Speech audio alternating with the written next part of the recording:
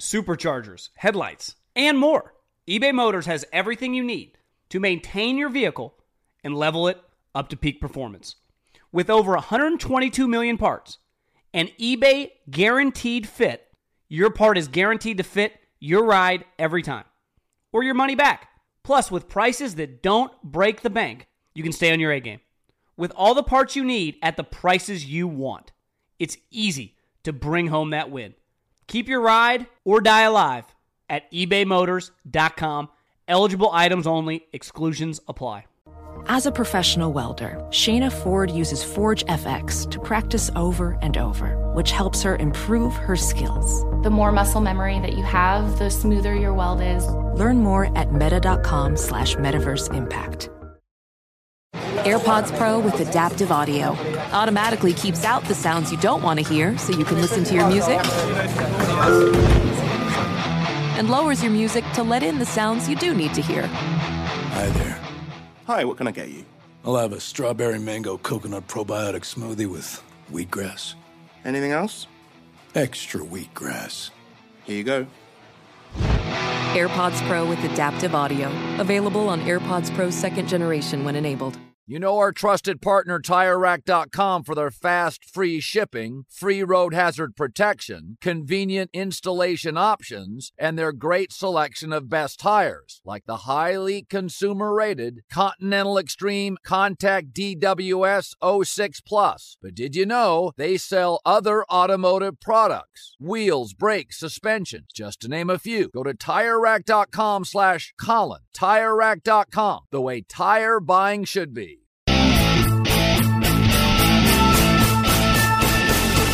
What's going on, everybody? John Middlekauff, 3 and Out podcast, brought to you by Colin Cowherd and his podcast network. Big show today. Just breaking, literally, Aaron Rodgers' historic contract. I'll dive into that. Some thoughts on just the drama that's going on right now in the NFL.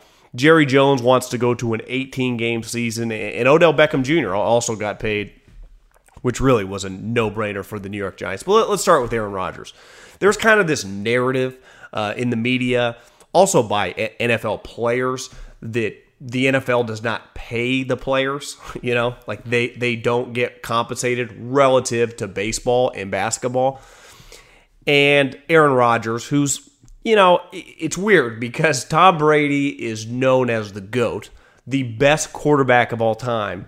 But most people agree, unless you live in New England, that Tom Brady is not even the best quarterback in the NFL. That's Aaron Rodgers. And I believe I was born in the mid-'80s. I didn't get to grow up on Marino and Elway. But most people that I've met over the years of working in the NFL and just covering the NFL and talking about the NFL and just talking to a lot of football guys, they'll tell you that those two guys, pure talent. I mean, most people will tell you that Marino, just throwing the ball, there's never been anything like him. And Elway was kind of the total package. Better athlete than Marino, also had a hose. Resume's much stronger in terms of winning. It's not all Marino's fault. But my point is, to me, Aaron Rodgers is that version of Marino and Elway kind of combined. He's not Elway because he's only won one Super Bowl and only been to one. But he's not Marino because he did win. But ultimately, my point is that everyone views the NBA, LeBron James, Steph Curry, they get $200 million. Yeah, the NFL quarterbacks get taken care of like NBA superstars. The difference between the NBA and the NFL when it comes to big cash is the NBA overpays the middle class. Rookies get paid in the NFL. If you're a first rounder, you get a guaranteed 4-year deal. If you are a first rounder in the NFL, every penny is guaranteed.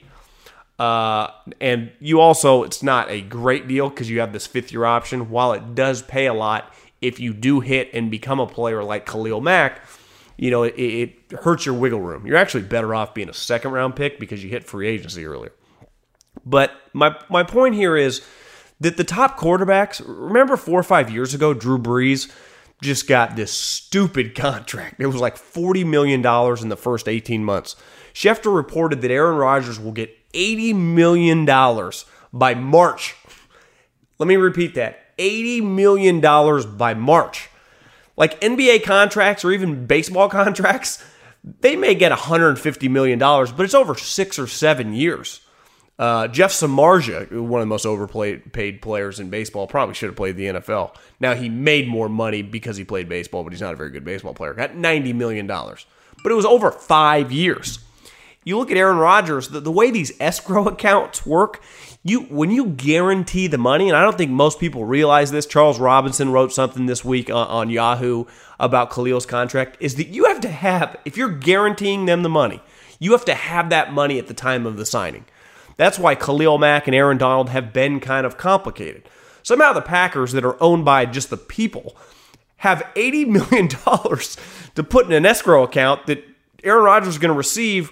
We're in the middle of August. By March, $80 million. Do you know what should happen right now? America, all of us as the United States of America, should send Aaron Rodgers a thank you note because of the tax bill he's about to incur on that $80 million.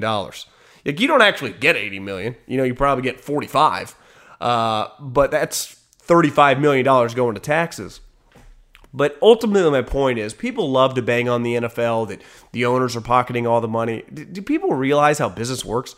The owners always make more than the employees, even the most important employees. But that doesn't mean people aren't getting broken off left and right. Star players in the NFL have always been taken care of. Since free agency began, starting with Reggie White, now to Aaron Rodgers. Now, you may get nickel and dimed being a non-quarterback, but if you're good enough, like Khalil Mack, whether the Raiders end up paying Khalil or not, he's going to get paid.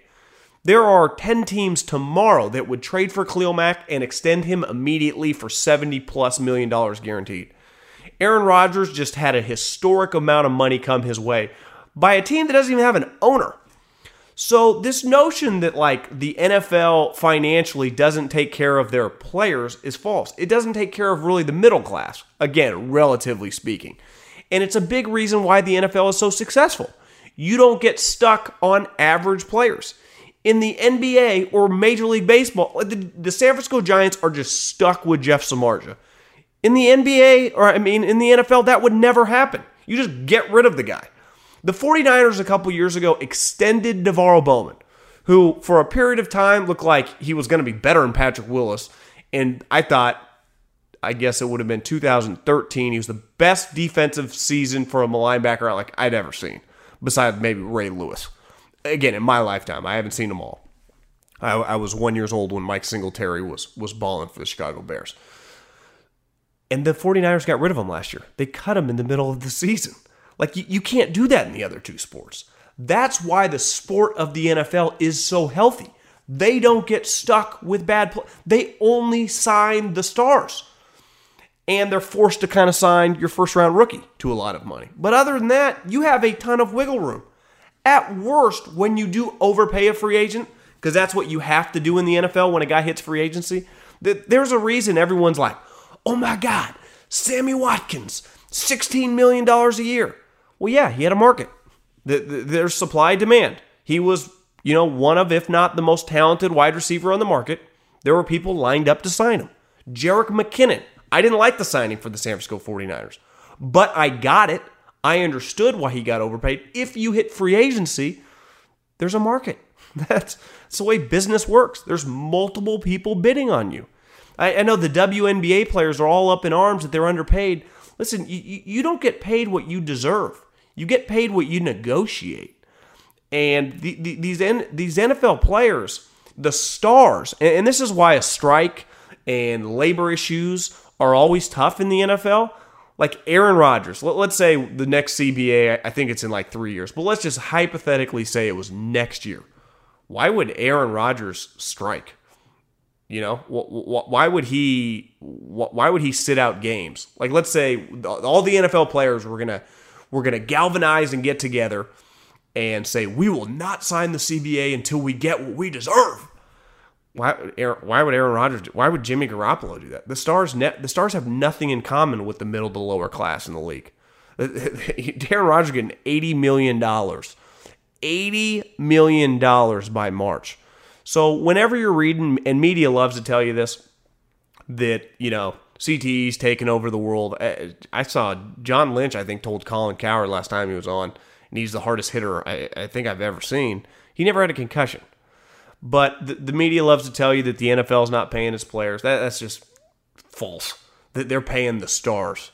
Aaron Rodgers matters. Do you know who doesn't? Clay Matthews, Randall Cobb, all the other starters on the Packers. Maybe Devontae Adams really matters for the Packers. Aaron Rodgers carries the franchise. He deserves every penny. He's the LeBron James, Steph Curry of the league, and he deserves to get paid. If you're, when you pay, like Kirk Cousins, we'll see. I think Kirk Cousins is going to have a big year. But you could argue that paying Kirk Cousins $86 million guaranteed is like paying John Wall $170 million. It's pretty risky. It might work, but it also might not. But paying Aaron Rodgers, no-brainer. Paying Jimmy Garoppolo, no-brainer. Hell, paying Derek Carr, no-brainer. Paying Marcus Mariota, we'll see. But he's going to get paid. Quarterbacks get paid, just like NBA superstars. They are the royalty in the NFL. The NFL just had the ultimate NFL type week.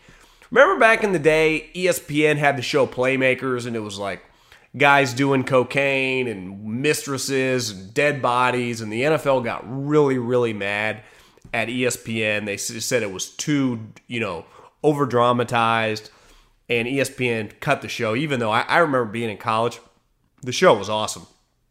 Now Ballers, it's kind of Playmakers-ish, but it's got The Rock. It's not quite as crazy. But one thing we've learned in 2018, looking back on Playmakers, and if you've watched Ballers, to know that there is not a scenario or a Hollywood script that you could write that might not be potentially true for the NFL. It's what I would say the NFL does better than the other two leagues is just crazy shit happens.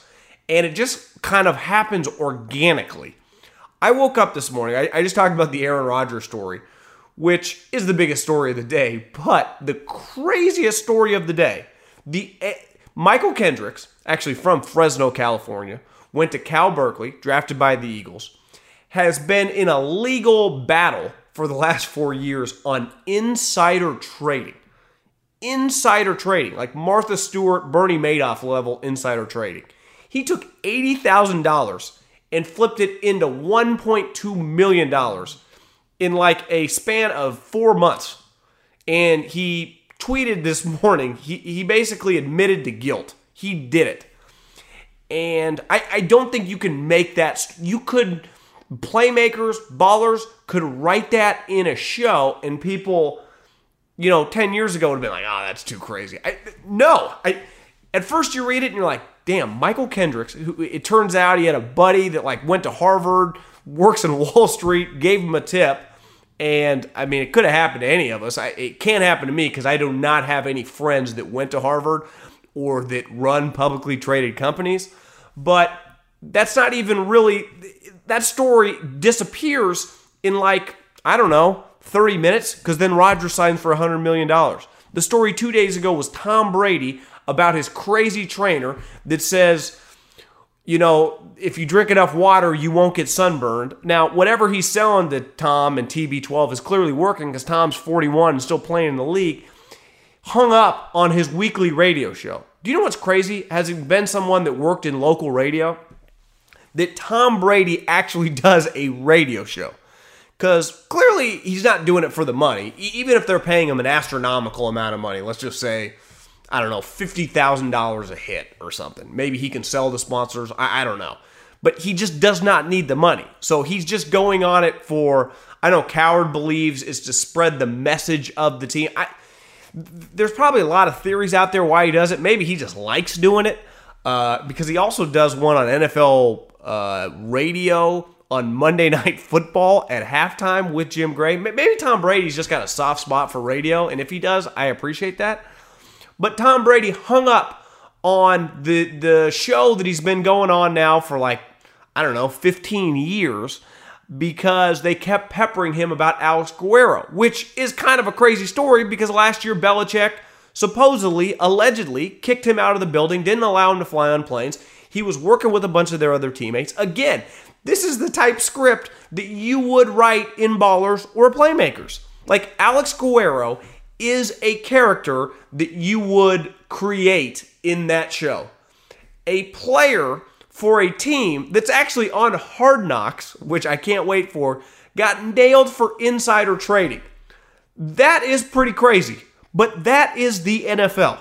The NFL, like baseball, is the complete opposite. Nothing ever happens. The same things happen over and over and over again. It's why the millennial generation is dropping off baseball like a bad habit, because it's just very boring and nothing really fun happens. And when I say fun, like the insider trading, while for Michael Kendricks, it's not fun. As someone that talks about the NFL and tweets about the NFL and interacts with fans about the NFL, it's kind of fun. You know, stories like that are entertaining. And ultimately, the NFL is an entertainment business. And they just organically create the craziest things I think we've ever seen. Some of them are terrible, right? Some of the legal things that we've seen, from Ray Rice to what potentially looked like was going to happen to Reuben Foster. Just think about this offseason. Reuben Foster was indicted by a district attorney in Santa Clara for beating, threatening his girlfriend. It turns out, again, this is a story and a couple episodes that would fit perfectly in Ballers or Playmakers. It turns out she made up the whole thing. She even made up little things like he kicked the dog, which she said it actually wasn't true. He did not kick the dog, let alone beat her up. Now, it did turn out he had loaded weapons, and I think he had to pay a fine and pleaded down to a misdemeanor. But then to insider, it's capped off. The season's about to start. Went from that to insider trading. This is the NFL in a nutshell. I mean, in a 3-day span, I've had the number one player in the league, number one or two, hang up on his local radio show because he's asking about his sketchy trainer. Then probably the best player in the league signs for a historic amount of money. Then another player is indicted on insider trading. Arguably the best pass rusher in the NFL is in like a legit holdout power struggle, according to Mike Freeman of Bleacher Report, with John Gruden, over because he wants a lot of money. It looks like Aaron Donald, the other best pass rusher in the league, is about to sign. It's just wild.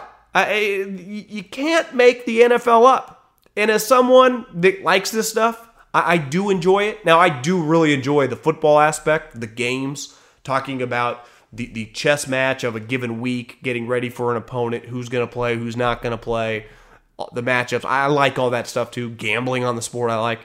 But I also very, very entertained. I'm easily entertained.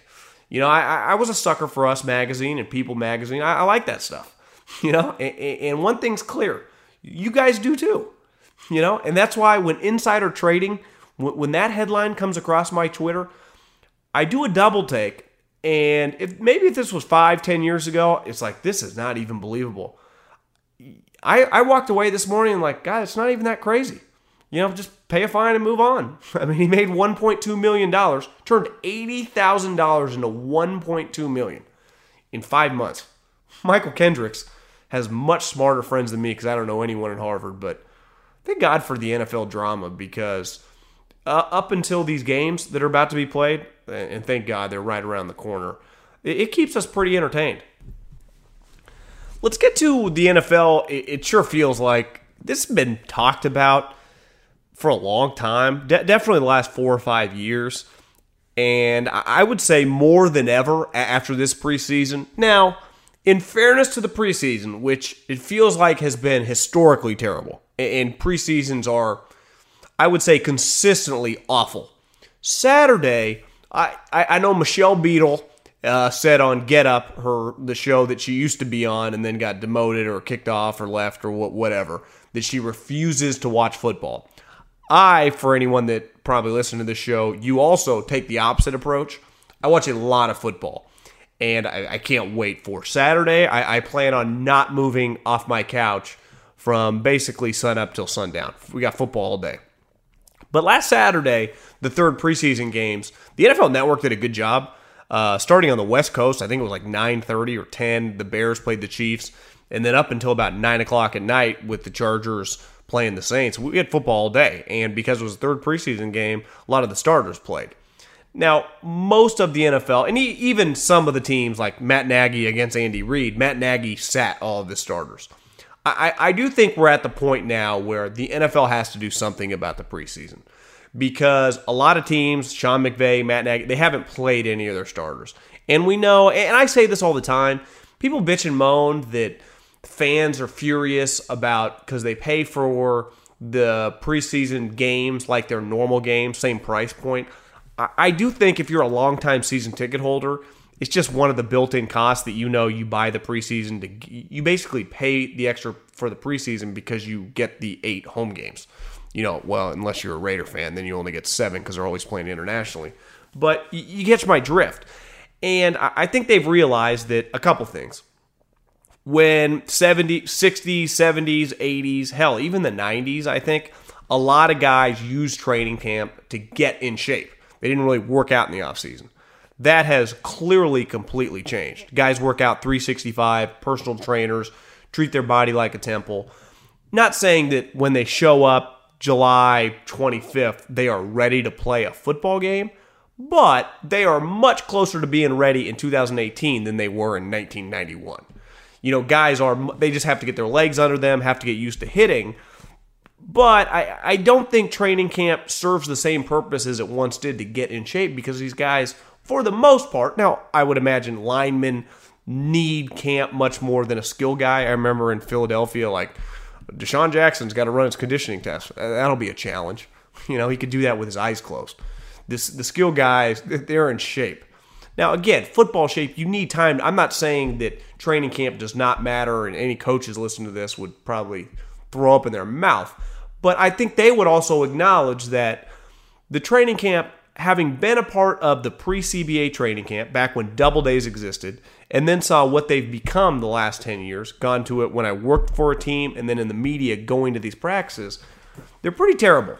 Nothing happens at an NFL practice anymore unless you joint practice. And some coaches, I know Coach Reed in Kansas City, and he did it when I was in Philadelphia, even with the new rules, runs a pretty physical practice.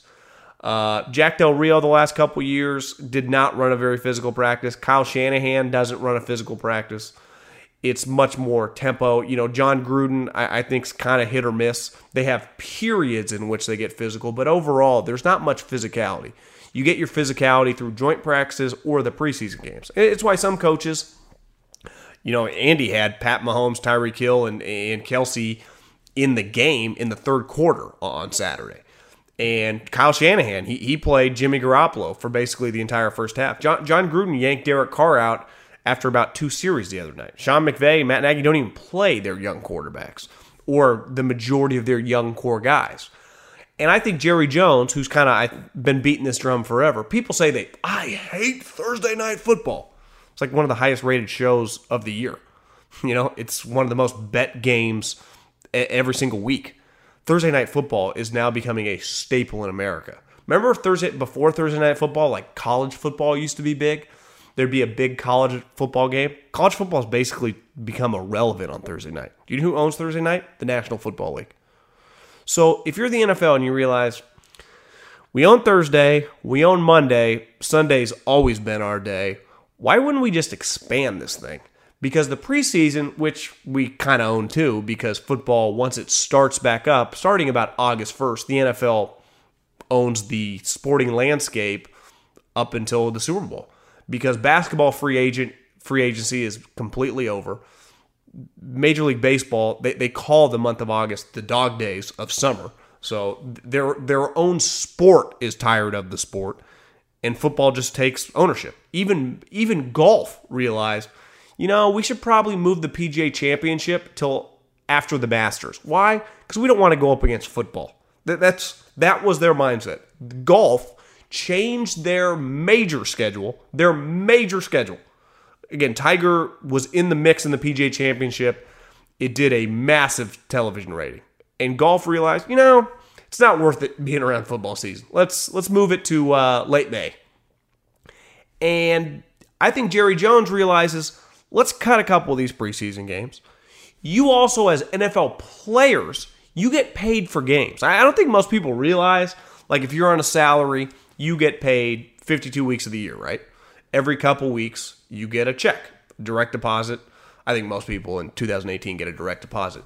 In the NFL, majority of players get 17 checks.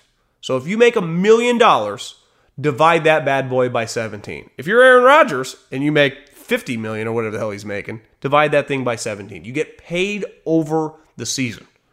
So you get if you're making a lot, you get a lot of money in a 3.5-4 month span. The big money guys lose money in the playoffs. That's the irony of I've always thought it's crazy, just playoffs in general. Same with the NBA. Like LeBron James, Steph Curry, making $35 million a year. Well, that money, they get paid from the start of the regular season till the end of the regular season. Once the playoffs start, they get the same amount of money as the 12th guy on their roster, yet they take it much more seriously, and it's always been that way. Same with football. In football, everyone gets a playoff share, coaches included. You make way more money as a player during the regular season than you do the playoffs, yet you take the playoffs so much more seriously. It's so much more important. So many more of us watch. So many more of us, so much more on the line. It's pretty crazy economic strategy. Now, big picture, I've always said this, if you win in the playoffs, whether it's the NFL, the NBA, Major League Baseball, whatever, any sport, golf majors, it's more important for your ability to earn money over your lifetime.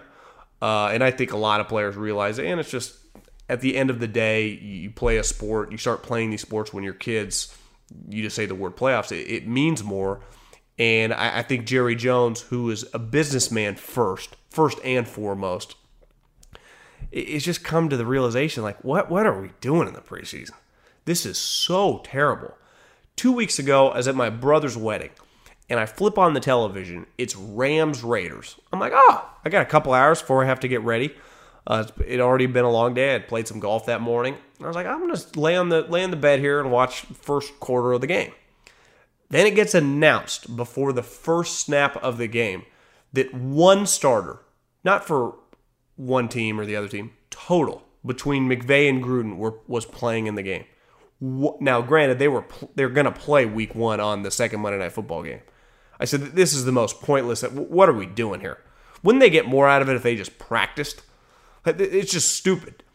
And again, I think most fans understand that when they buy the season tickets, that you just got to pay for the preseason. I would imagine the average season ticket holder does not go to a preseason game. They give those tickets away. They pay for the 8 regular season games. And then if you're a season ticket holder of a good team, the right to buy playoff tickets. That's what you do. That's part of the package. But, Jerry, and I would imagine a lot of these NFL owners, and the players should get on board with this too, because they will make more money. These preseason games, whether you're playing or not, you're not getting paid for it. Nowhere near what you make during the regular season. Everyone gets the same amount of per diem. Whatever the preseason pay is. Why wouldn't you? Like, everyone's freaking out, like, the health of the players. They say they put safety first. Yeah, they have put safety first. You guys watch the games? You watch the way they're officiating the hits? It's clear. The NFL has put safety first. That's not even arguable anymore. If anything, they've gone over the top on safety. It kind of pisses me off because I like the John Lynches, the Steve Atwaters, the Ronnie Lotts of the world. Like, I grew up on hard hitters. Like, I enjoy a good hard hit. I still do. But the NFL doesn't. Well, I don't think they mind. They just don't want to pay for it.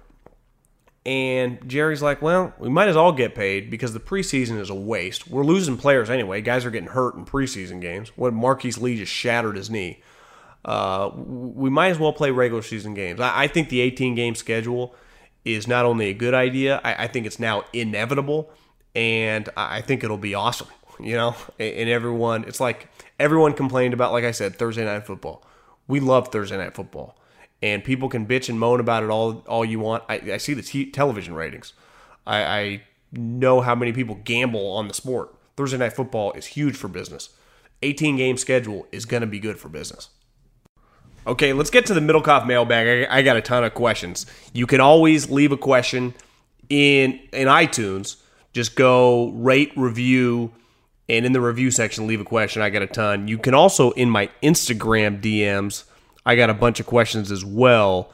I'm going to try to go rapid fire here today. Sometimes I go a little long, and I'm only able to get through like 3 or 4 questions. But I think today, let me bring up my Instagram questions. I'll try to go quick. because I just checked on iTunes and I got a bunch. So let's go quick. I'm going to start really quick with my own question, because this weekend, every team plays on Thursday, and then Friday, Saturday, Sunday is the biggest turnover in the NFL throughout the season. It's when, the cuts now go from 90 to 53. So you do the math. What is that? 37 players on each team. Is that 37 players? Yeah, 37 players, on every team are going to be released. And it's really when some of the best GMs and the best run organizations take advantage. It's why, specific teams have certain needs, whether you need a backup corner, whether you need a backup wide receiver, you need a swing offensive lineman. You're not going to find starters, but you can find guys, you can claim guys. Now, when a guy gets cut, if you claim them, that means then you have to cut someone off your roster. So just because you make the initial 53, like let's say the Browns, for example, their 53 will be set, I think it's Saturday at 1 o'clock or whenever the official time is. Well, in the next 24 hours, because they're picking the waiver claim is based on the previous year's draft. So they're number one. I remember, I think when John Dorsey and Andy Reid first got to Kansas City, they claimed like 8 guys. Remember, they had the number 1 overall pick. That was the year they took Eric Fisher. I remember back in the day when Seattle and the San Francisco 49ers were really humming. It was so hard to make their roster. They would each cut, obviously they would have the cuts, and like 5, 6, 7 guys from their team would get claimed. So the really good teams cut NFL players. And it's a crazy time. I've been the Turk, been the guy that picks up their playbook. I would imagine 2018, it's more of an iPad. And it's just, a lot of guys. There is a larger percentage, I think, nowadays because of the expanded roster of guys that really have no business in the NFL. And I say that with all due respect to them. A lot of those guys played at big-time colleges, but there's a big difference between being an average NFL prospect and making a team. But there are guys on every roster right now that if you're listening to this on Thursday that are playing tonight, for kind of their livelihoods and their opportunity to make the team. Now, if you're a rookie, undrafted free agent, you may land on a practice squad. In the NFL, guys get hurt. You end up coming up. So your career is it's a fluid situation, right? Your career doesn't end just because you don't make the 53. But some of these guys will be, doing other jobs within the next calendar year. Other guys just have a tougher road. Not everyone's a star right away. Some rookies, I think teams have realized that maybe they missed on a rookie, a 4th, 5th, 6th rounder. That's always eye-opening when you have to cut a 5th rounder or a 4th rounder. Usually, I would say definitely the first rounder's not getting cut. And if you look at this draft, most of the first rounders are starting for their respective team. Second rounders are locked to make the team, and I would say maybe every other year a 3rd rounder gets cut. It's not very often. But 4th round and on, everything's on the table. So I love this time of year, just seeing all the names that get cut. Some older veterans, that have been passed by young players. Sometimes an undrafted free agent comes in and is just better or equal to a guy making like $9 million. Well, the NFL, like we always say on this show, ain't Major League Baseball or the NBA. You can get out of the contract. You can just cut them. And that's why so many undrafted free agents, that's the best part to me about the NFL. Just from a geeky, league standpoint, if we're really geeking out talking about the league, is just the opportunity for guys that do not get drafted to make the NFL. If you don't get drafted in the NBA, more than likely you're never playing in the NBA, right? If you don't get drafted in baseball, that's a problem because they have like 80 rounds. I think they literally have like 50. In football, undrafted free agents become solid players all the time. They might not become stars or super high paid players, but they definitely become solid starters. So just keep an eye on that, and just know, just because whatever team is your favorite team, a guy makes a roster does not mean that he's a lock to be on your team that week, let alone the next day if your team claims someone. Okay, love the show. As far as overrated players go, I can never figure out how if his locks have coaches and GMs mystified. Okay, I think I read that wrong. Clay Matthews been able to stay and be paid well on the Green Bay Packers when he hasn't really done much in the last 3 years. I agree. To me, Clay Matthews, when I first got in the NFL in 2010, that was the year the Green Bay Packers won the Super Bowl. He knocked out Kevin Cobb. He was awesome. Like 2010, 2011, 2012, he was sweet. But Clay Matthews has been a shell of himself the last several years. He's not a great pass rusher. He can't play any other position besides coming off the edge. He's too stiff to play in the middle. I don't really know what he brings to the table. If you're listening to this, I'd have to look up his contract situation, but is he a lock to make the team just because he's Clay Matthews? He's living off name much more than he's living off ability because he's given them nothing. He's a guy that if I'm an offensive coordinator, I isolate. I want to go after him. And he definitely doesn't scare me rushing the passer. What are your overall feelings on football in the state of Arizona? New coaches, plenty of returning players. U of A with a great quarterback. I think he's a great running quarterback, Khalil Tate. Can he throw the ball to me is the major question. Because I was a big fan of Khalil Tate, like everyone was, when he started running for like 300 yards a game. And then I remember, I think it was the SC game, you're like, God, he just has to throw the football better. Now, you can get away with it in college, unlike the NFL, just being basically a runner. That's all you do is run. But eventually, for the University of Arizona, the difference between winning 7 games and 10 games, he's going to have a couple games where he throws for 300 yards. Or hell, 250 yards. And I'm not just talking about a couple deep bombs. Like, consistently hit some intermediate to short throws, some just slants, some deep outs. Like, you have to do that to win. And that's especially at a school that, probably doesn't have the talent as a lot of teams in their conference like USC or UCLA or Stanford or Washington or Oregon. So to me, he's got to take a big step throwing the ball, but he is very talented. And ASU. I'll say one thing about ASU. Manny Wilkins, their starting quarterback, is pretty intriguing. But the wide receiver they have is an absolute monster. I would say by midseason, he will be one of the most talked about players in the country. I forget his name right now, but he was at the Pac-12 Media Days, and he was on the set, and he was being interviewed, and I didn't really know who he was, and I just thought, Perm brought his quarterback and his defensive end. It was his wide receiver. Telling you, this guy looks like 6'3", 6'4". He looks like he's 250 pounds. He's just chiseled. I think he's going to end up being a first-round pick if he has a big year. You just keep an eye on Arizona State. I'm buying what Herm Edwards is selling. I think Arizona State is actually going to be better than the University of Arizona this year. I kind of like Arizona State as a sleeper to win like 9-10 games. I think they're really going to creep up on some people. 2 questions. Is Georgia going to become the next Alabama, as Georgia's fans like to claim? And will you increase the frequency of the podcast when the season starts? Time will tell on that one, maybe. It's the great part is I can release one of these podcasts whenever. The Georgia becoming the next Alabama, to me, Nick Saban is just a once-in-a-generation. Kirby Smart looks like he's going to be Saban's best assistant coach to leave the nest. But Georgia's always got talent. They won a lot with Mark Richt. To think you become Alabama is the only next Alabama. There aren't dynasties like Saban happen once a generation. Bobby Bowden for 14 straight years, every year Florida State ended the season in the top 5. I think Alabama now has a stretch where it's got to be like 8-9 years. To me, there is no next Alabama. There's just the next. Whether it'll be maybe USC when they land a sweet coach or even Clemson. Because I got news for you.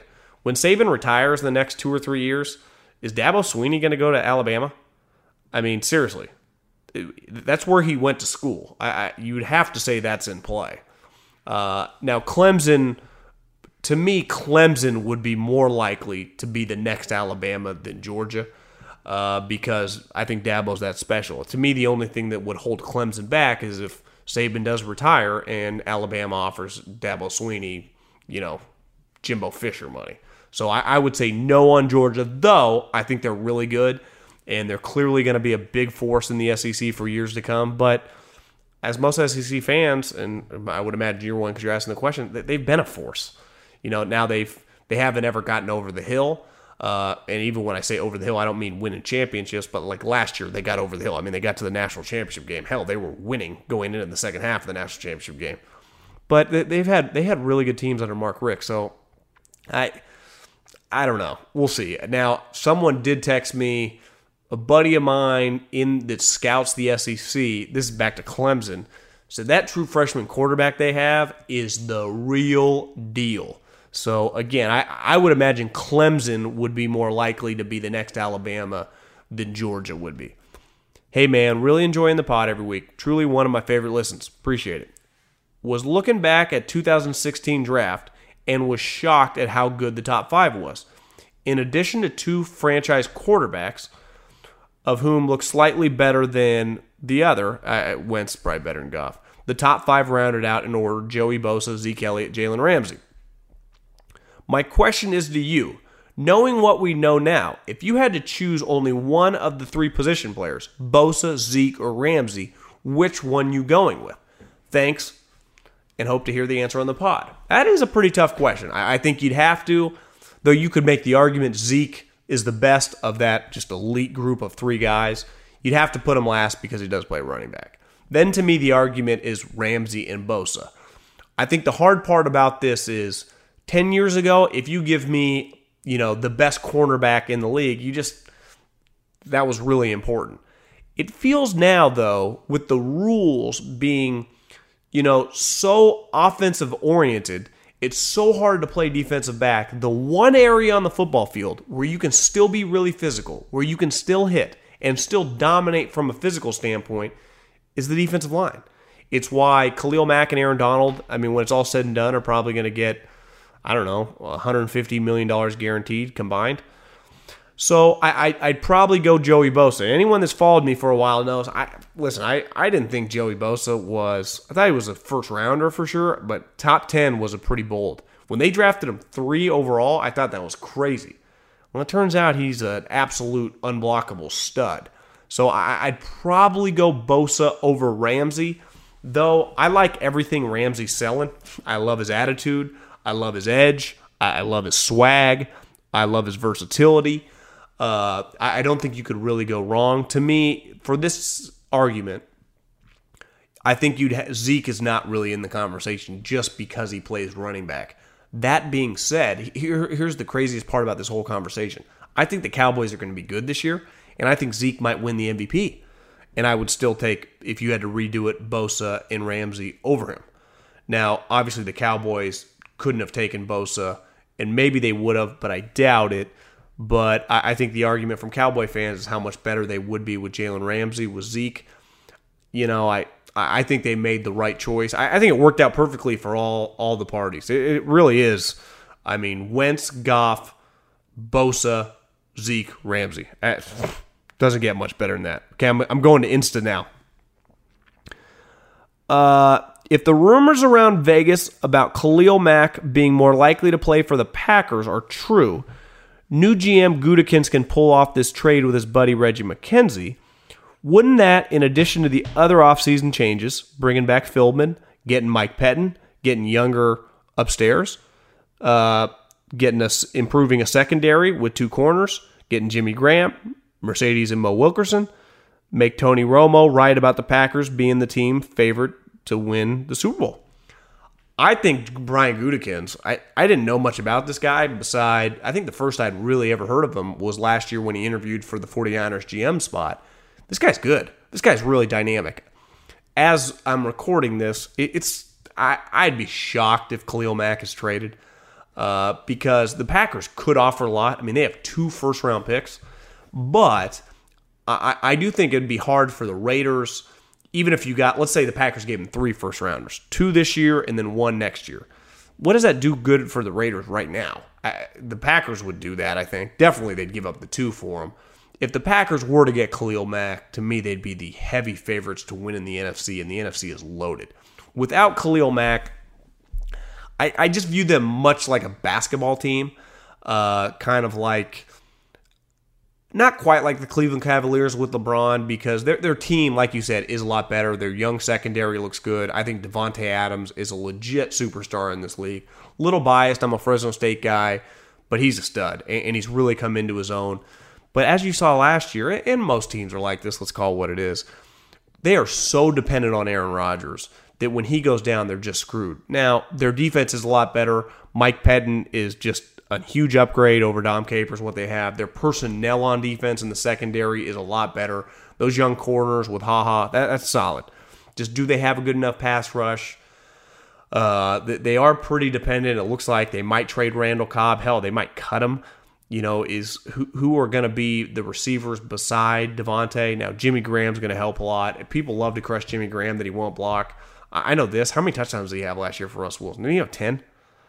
So if you're giving me, I don't care if you're not blocking, if you're giving me 10 touchdowns, and he's obviously one of the best red zone targets in the NFL, you have a lot of value. So I'm with you. To me, the Packers, I don't expect them to get Khalil Mack, but even without him, I think they're, arguably one of the heavy favorites to represent the NFC in Atlanta.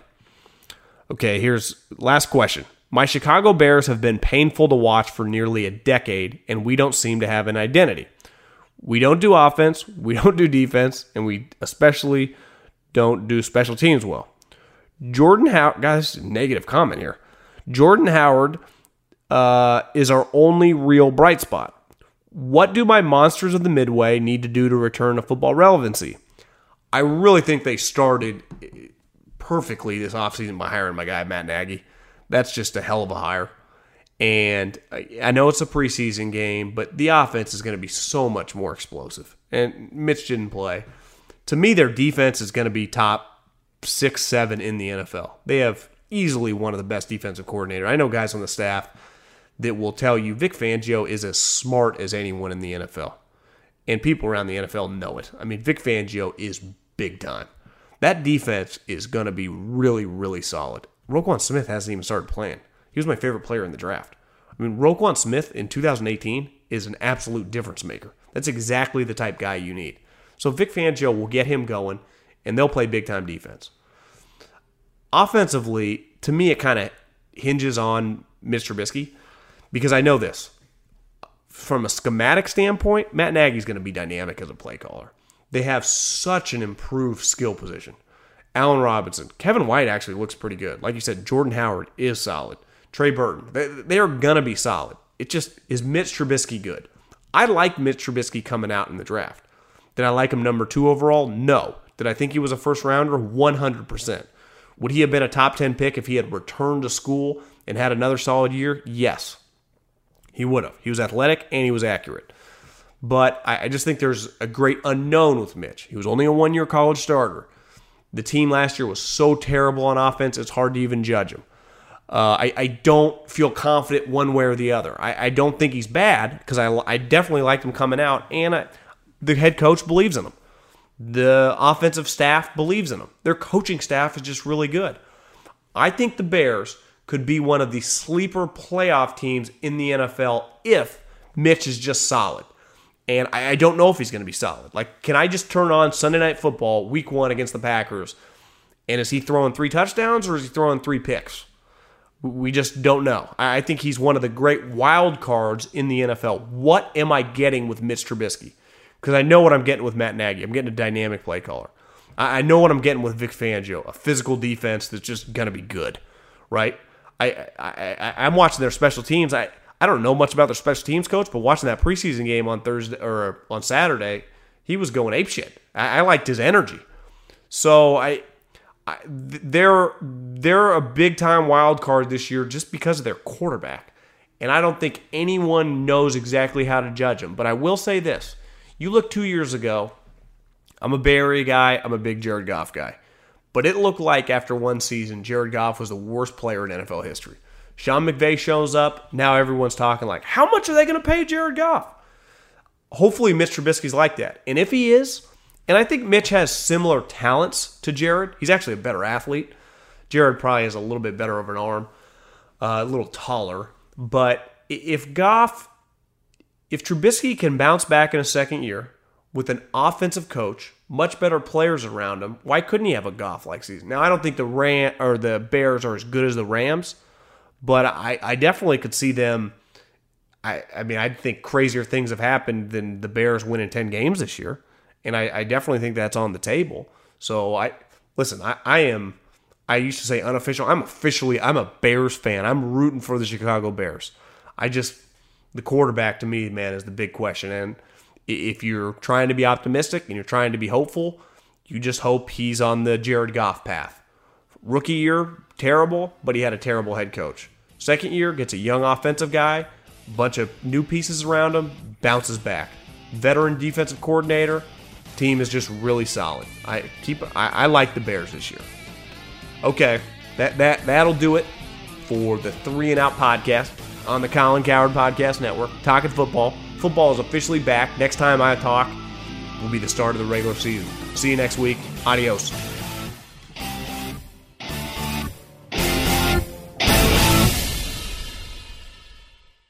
Does money stress you out? Let Facet flip your financial chaos into clarity. Finding Facet immediately put us at ease. Facet's innovative approach to financial planning ensures your money works as hard as you do, enabling members to experience the joys of having your finances in order. And that makes us Facet for life now, I guess. Visit Facet.com, FACET.com to learn more. This ad is sponsored by Facet. Facet Wealth is an SEC registered investment advisor. This is not an offer to buy or sell securities, nor is it investment, legal, or tax advice. These testimonials are from current Facet members who are not compensated. All opinions are their own and not a guarantee of a similar outcome. Infiniti presents a new chapter in luxury, the premiere of the all-new 2025 Infiniti QX80, live March 20th from the Edge at Hudson Yards in New York City, featuring a performance by John Batiste. The all-new 2025 Infiniti QX80 is an SUV designed to help every passenger feel just right.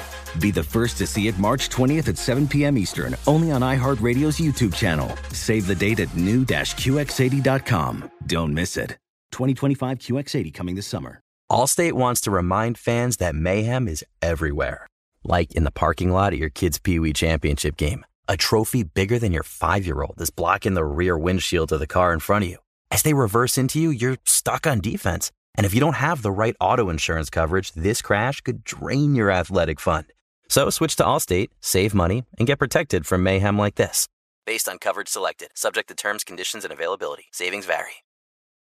Hey, it's Malcolm Gladwell, host of Revisionist History. eBay Motors is here for the ride. Your elbow grease, fresh installs, and a whole lot of love transformed 100,000 miles and a body full of rust into a drive entirely its own. Brake kits, LED headlights, whatever you need, eBay Motors has it. And with eBay Guaranteed Fit, it's guaranteed to fit your ride the first time, every time, or your money back. Plus, at these prices, you're burning rubber, not cash. Keep your ride or die alive at ebaymotors.com. Eligible items only. Exclusions apply.